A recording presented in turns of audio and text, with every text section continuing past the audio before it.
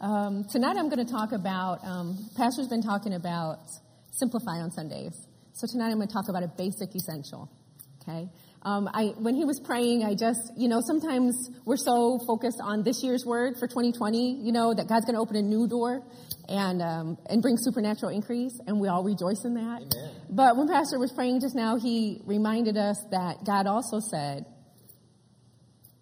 wonders, marvels, wonders, extraordinary manifestations of the greatness of our God. Remember, in 2019 and beyond. Yeah. He added those two words, right? Yeah. And beyond. Extraordinary. I just love that. God wants to do extraordinary things because he's great. Right. He's great. I want to start out with a verse, 1 Chronicles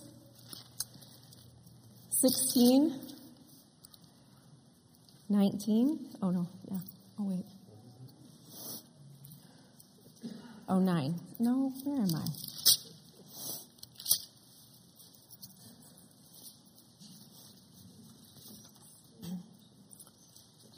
Don't tell me I have my very first verse off. That would just be crazy. 2 Chronicles 16:9. 2 Chronicles 16:9. The eyes of the Lord run to and fro throughout the whole earth to show himself strong on behalf of those whose heart is loyal to him. That should be a huge encouragement to us in this room. God's eyes are looking back and forth, so he can show himself strong for anyone whose heart is loyal to him. I love it. I love it. I love it. As I was thinking on this week, I actually was talking to somebody about, I'm going to go to the Amplified version now, Tessa, and I'm going to look at a few verses in Psalms. But I love the Amplified version in some cases because it brings things out that you wouldn't notice otherwise. But in Psalm 105, we can turn there, Psalm 105, verse 3.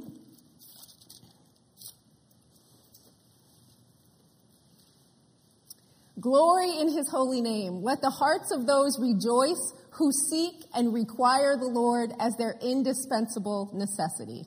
Isn't that awesome? As their indispensable necessity. So tonight I told you I'm going to talk about a basic essential. To get marvels, wonders, and extraordinary manifestations, what do we need? God. That was easy, right? We have to have God. We have to require of him, right, as our indispensable necessity. He's the one thing we can't do without. Right. As Christians, he's the one thing we're not even supposed to do without. Right? That's the whole reason we exist, is because he's so great and we found it out. Right? So we seek and require. And so throughout the Psalms, if you ever read the Psalms in the Amplified version, and a lot of times when it says seek the Lord, it'll follow it up with these words, require him as necessity, as their indispensable necessity, a vital necessity, of necessity require him. It's all about recognizing that we need him. We have to have him. I have to have him. If you were to read Psalm 105 as it goes on, I love this chapter because David just goes off and he's talking about God, and he just talks about all the wonders God does. And he talks about God in these verses. He says the word he did, as in God did, over 29 times. Yeah. He did his wondrous works, the works he did, his people. I mean, all glory to God. A recognition that God is everything, is everything. In Psalm 14, verse 2, we'll look at this one in the Amplified. The Lord looked down from heaven upon the children of men to see if there were any who understood or dealt wisely and sought after God, inquiring for and of him and requiring him of vital necessity. Doesn't that sound like that 2 Chronicles verse? He's looking for anyone whose heart is loyal to him. Anyone. So anyone inquiring for and of him and requiring him of vital necessity. So I broke these words down just a little bit. Indispensable necessity means it can't be omitted. It cannot be spared. So God can't be omitted from anything in our lives, right? I mean, there's nothing that replaces him. He can't be spared. He's absolutely necessary. Absolutely necessary. And in fact, the dictionary said like air and water, right? I mean, it's almost like not worth living without him. I often ask myself, how do people live this life without God? I mean, I don't know how they do it. I mean, I love God. I have to have him. Have to have him. When it says requiring him a vital necessity, that means it's necessary to life. Vital means it's necessary to life. In other words, you're not even living if you don't have God. I mean, you don't even know what life is until you have God. He's a vital, vital necessity. Jesus himself said, the Father does the works. John 14:10. This is Jesus, the Son of God, born of God, with the seed of God, never sinned, standing in the midst of his disciples, saying, the Father does the works. So even Jesus was saying, I can't do anything without God. It takes God. So all the manifestations, all the marvels, all the wonders still take God. I know this is basic, but sometimes we forget. So we have to have him. We have to have him. Do you know that if we do everything right in church, we can come in reverently, we can praise him gloriously, we can preach potently and powerfully, and we still need him? None of that does any good if he doesn't show up. Do you know what I mean? I mean, the word will go forth and it will get planted in hearts, but it's God. The word is God. Does that make sense? It still takes God. So nothing happens unless God, right? So all these things that we do in church, the preaching, the praising, the coming in reverently, all these make room for him. If you were here this past Sunday, that kept coming up, and we make room for you. We make room for God, because why come here without him? Right. This isn't the movie theater. This isn't your living room. This is the church of the living God. Amen. This is where he dwells, The thing about it is your living room can be that way too, if you recognize it like that. But it's about I'm going to get into this later, but it's about not being casual toward God.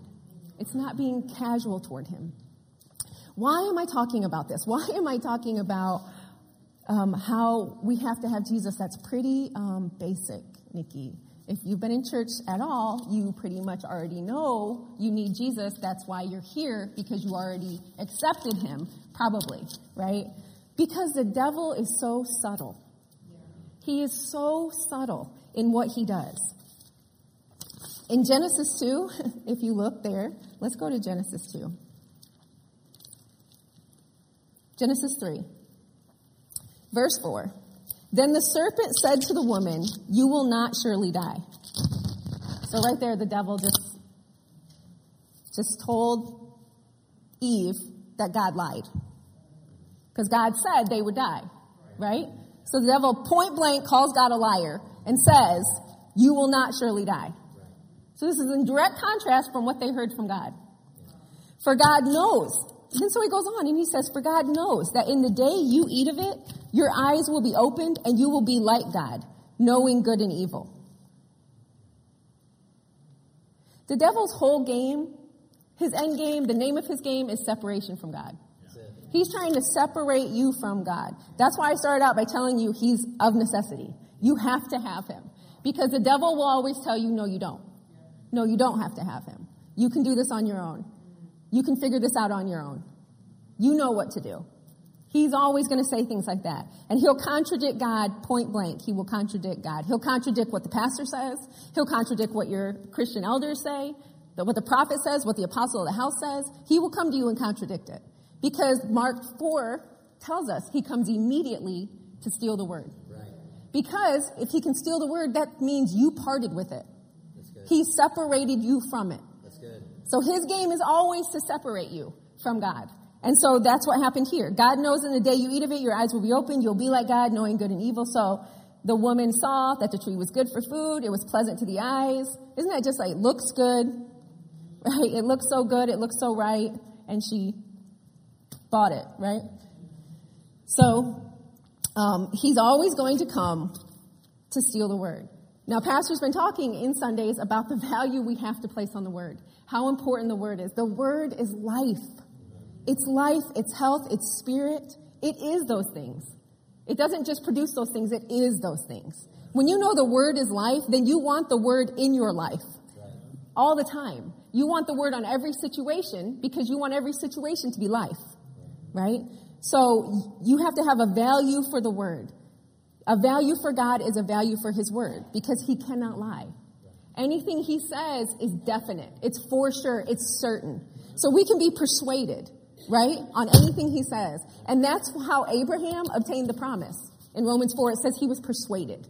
He was persuaded by what God said. And when things lined up that were contrary to what God said, he was persuaded that what God said was real, was more real than anything else. Sorry. And so we have to be concerned with the opposite. We have to make sure we're never unpersuadable. So when we hear a word up here or something for your life that sounds so good, but that doesn't ever happen to me, you have to be persuaded it's supposed to. It's going to be now that I know. So we have to make sure we're not unpersuadable. That word unpersuadable is the root word for the word disbelief. Because when you have disbelief, what you really are is you're unpersuaded. You're unpersuaded by what God said. You're unpersuaded by who God is. You don't believe it. It's disbelief, and disbelief will always cause disobedience. So the root of disobedience is disbelief, and the root of disbelief is unpersuaded. You could not be persuaded that what God meant, he meant. Amen. And we don't ever want to be those people. In the English language, we have a prefix called dis, D-I-S. Everyone ever heard? Yeah? Like, how about like disgrace, right? Dishonor, distrust. That word dis means separation. Now let me read you a list of words. Disgrace, dishonor, distrust, disobedience, disunity, disbelief, discourage, disorder, discord, disesteem, disrespect. All separation from those words. So disrespect, separation from respect. Discourage, separation from courage. Disorder, separation from order. When I was reading these words and when God was ministering these words to me, the Spirit of God said, it was all of a sudden like a realization. And he said, what's not there? This big list of words, of all these dis words, what's not there? Well, every single one of those words is a separation from something good. There's no dis-strife, dis-envy, dis-fear. How come we don't have those words? Even in our English language, right? It's a separation from all things good. We recognize it. A separation from all things good. Yeah, wow. And it's like, right when I start thinking about these words, discomfort, dissatisfaction, discontent, all these dis words that are in our English language. And I started thinking about these and how it's a separation. Of course, immediately the verse 2 Corinthians 6, 14 through 18. This passage comes to mind because one of them is, because it's kind of one of my favorite verses. God says, he says, do not be unequally yoked together with unbelievers. What fellowship has righteousness with unrighteousness? Those don't go together, right? They're supposed to be separate. If you're righteous, then you shouldn't be involved in unrighteousness, right? That's the way it's supposed to go. Light doesn't have anything to do with darkness. Christ doesn't have anything to do with the devil, right? What part has a believer with an unbeliever? He says, for you are the temple of the living God. As God has said, I will dwell in them and walk among them. I will be their God. They shall be my people. Which I love because it's not like we're just supposed to be his people. He promises, I'll be your God. I'll be your God. Those are big words. I'll be your God. Therefore, come out from among them and be separate, says the Lord. So what does God talk about being separate from? He talks about being separate to him. Come out from that and be separated to God, right? Be one with God. Be separated from anything that's not God, right? And so I started thinking about, as we separate ourselves to God, we get all the good, right? It just comes with it. We get comfort, courage, unity, order, grace, honor, function, all of it. But when we separate ourselves from God, that's when we get all the dis. Right? You could say we get all dis. We get all dis stuff. Right? And when we separate ourselves from God. And really we get dissed. Right? Yeah. We get dissed. So we have to have a value for God and his word. We have to make sure our hearts are loyal to him, and nothing the devil does separates us from him. See, that's the devil's game. If we would just understand his end game, and once you go out of here, I'm not necessarily talking about you, but you probably know a lot of people out there. His end game is to separate you from God. So when tragedy strikes, what do people do? Blame God. Why? Because that's the devil's game. He is trying to separate them from God. That's the whole thing he's about. He doesn't want anyone ending up in heaven because he can't be there.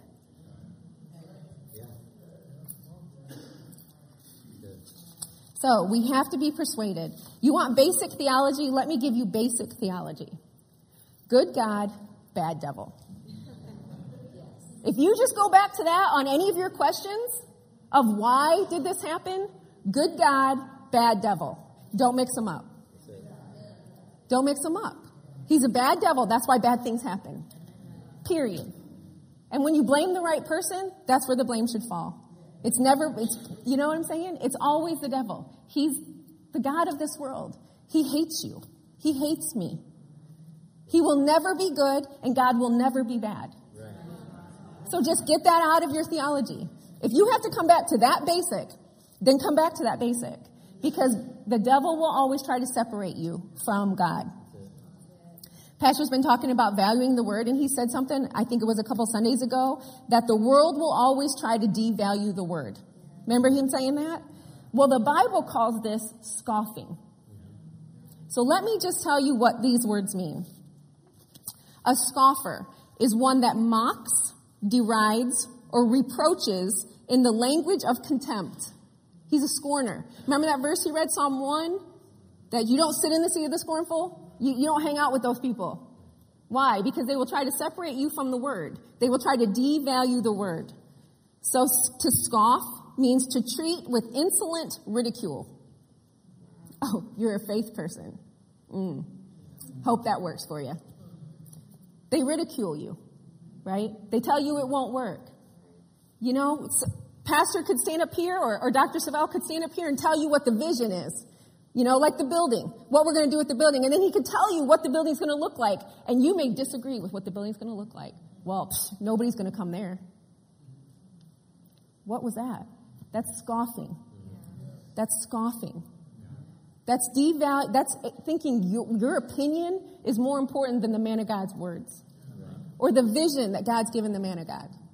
And so we have to be careful about this.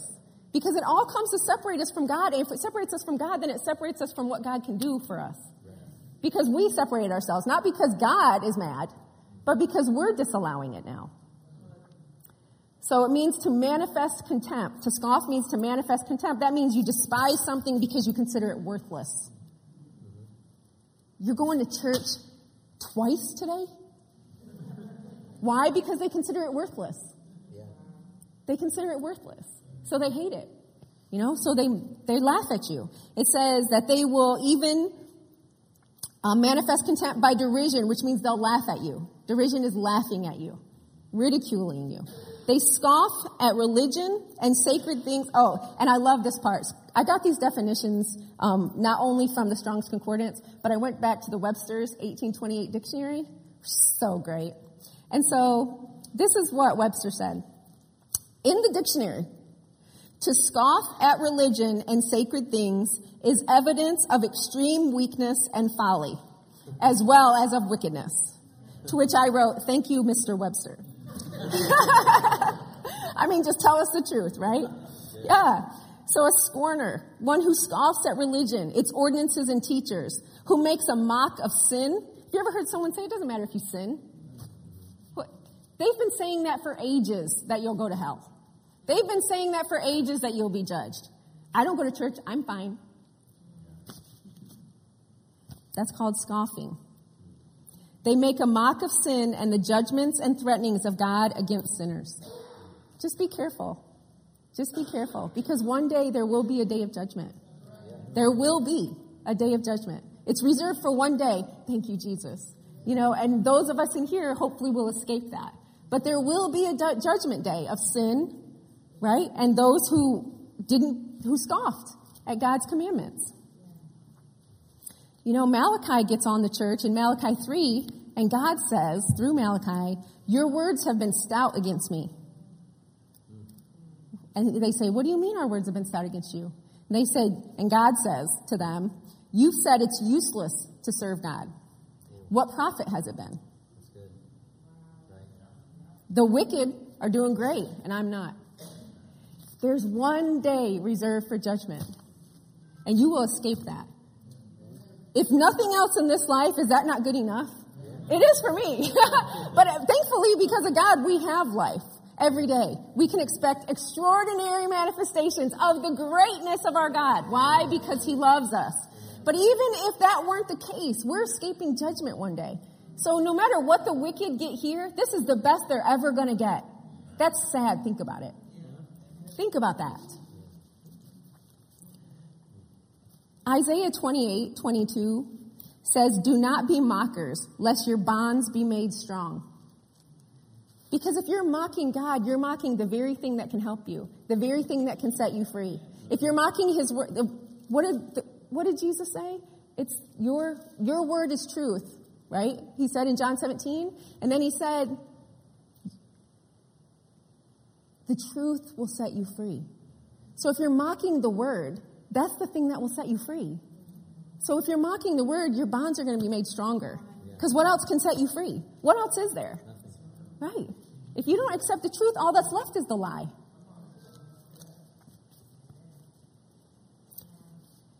Jude 17 and 18 says this.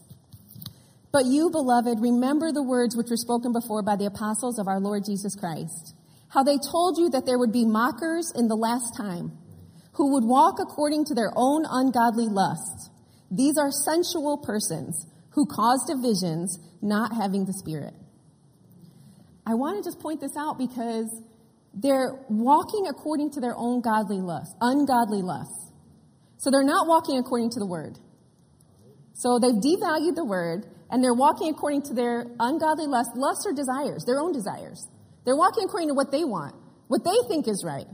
They're sensual people, it says, which means sensual is about the senses. So it sounds good. It looks good, right? It tastes good. It's all about what's good to their senses, not necessarily what God says or what the word says. And that will end up causing divisions, not having the Spirit. Walking according to their own ungodly lusts. I want to bring up a scripture from Isaiah. Isaiah 30. I know I'm throwing a lot of scriptures at you guys tonight, but I just want you to hear what God has been saying to me. Isaiah 30, verse 1. The Lord is speaking, and he says, woe to the rebellious children, says the Lord, who take counsel, but not of me, who devise plans, but not of my Spirit, that they may add sin to sin. They take counsel, but not of me. Remember how they were walking according to their own ungodly lusts? When you walk according to what you think is right, and you don't take counsel of God, God said in verse 1, those are rebellious children. Rebellious children. They add sin to sin. It's like you do it your own way, so then you have to find, and it doesn't work, so then you have to find another way, and then another way. You know what I mean? It's like when you lie. You have to tell another one, and another one, and another one, right? Because the Bible says lawlessness leads to more lawlessness, right? So if you don't do it right the first time, and you don't repent, tendency is it's just going to lead to more lawlessness. You'll just get deeper and deeper in lawlessness, and that's not what God wants. He goes on in that chapter, and he says, but you've not asked my advice. Like, God's into us asking for advice. I like that. I like to know that I can go to him for advice. In verse 15, he says, he tries to tell them, in returning and rest, you will be saved. Just return to me and rest, and you'll be saved, he says. In quietness and confidence shall be your strength. But you would not. Isn't that horrible?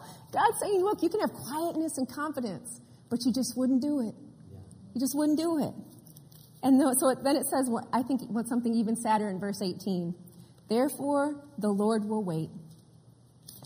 He's so patient. Therefore, the Lord will wait. It's like, I know I've done this in my life, scurried around, thought through it, thought of 50 different ways I could do it. Would that work? Would that work? Would that work? And you know how, and you're like, wear yourself out with your thinking, and you're running around. And God's just sitting there waiting.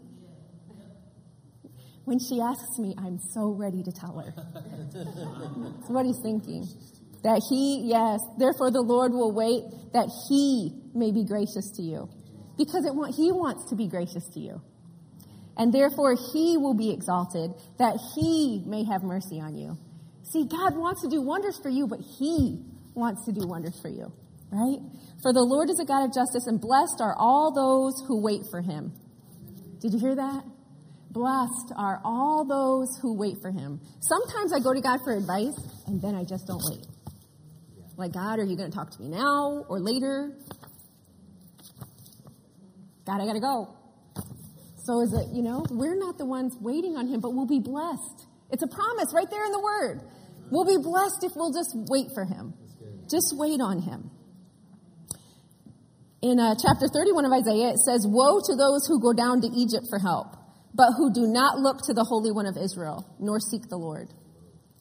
Yeah, if you're looking for help in other places than God, woe to you. That's not a good word. That's not something I want God saying to me.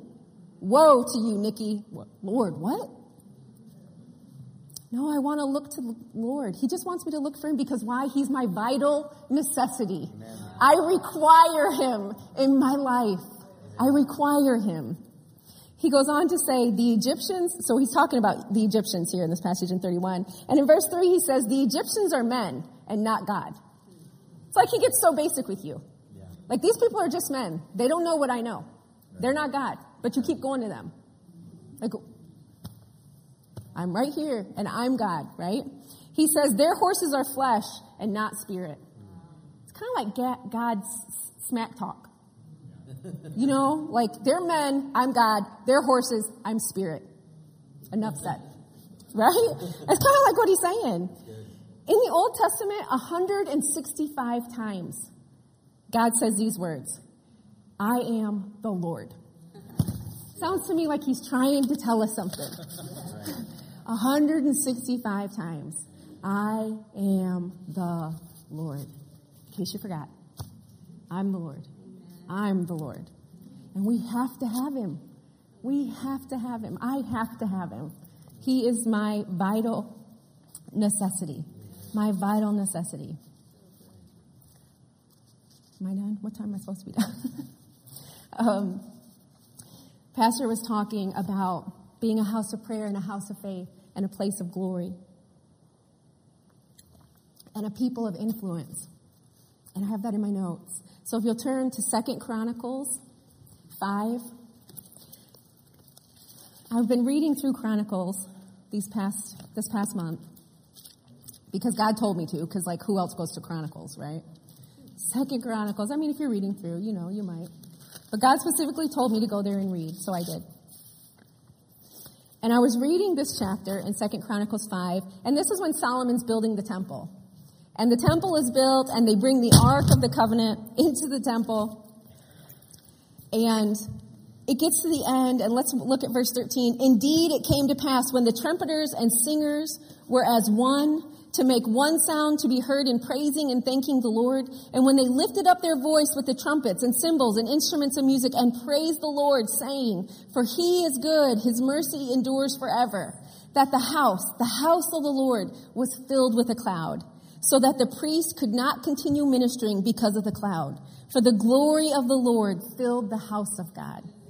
We want this to be a place of glory. We want his presence to just enter the room, to where we can't hardly even speak, just fall on our faces, because we're in so awe of that presence that is everything we need. In that presence is everything pertaining to life. All of it. And that's what we want. And as I was reading this, I just had pause when I read through that they were saying, for he is good and his mercy endures forever. Because it's not like we've never heard that before. I mean, we have songs that say those words. For he is good and his mercy endures forever. For he is good and his mercy endures forever. And I thought to myself, how were they saying that brought the cloud in? And I just stopped and I just thought about what it's saying. He is good and his mercy endures forever. And I'll take you back to what I said earlier. Even if we came in reverently, sat quietly, did praise perfectly, preached powerfully, if God's not good to us, we're not entitled to his presence. There's no entitlement in the kingdom of God. The reason he comes, one, is because we want him. We let him know he's our vital necessity, right? And number two, because he's merciful. Because let's face it, we're not good enough apart from him. It's only because of even what he did that we can even be in his presence. So he's so good. I think they were sitting there and they just had a revelation that they didn't even deserve him, but they knew they were going to get him. He's so good because his mercy endures forever. And because his mercy is forever, when I accept the sacrifice of his son, I will always be okay with him. As my heart is toward him, as I consider him my vital necessity, his heart will be always toward me. Always. Because his mercy endures forever. He is so, so good. And as I thought on this, and I thought about what Pastor's been talking about in Sunday service, on Sunday service when we were doing praise and worship, I kept thinking about, there's an old song that says, and as we worship, build a throne. And as we worship, build a throne. Come, Lord Jesus, take your place.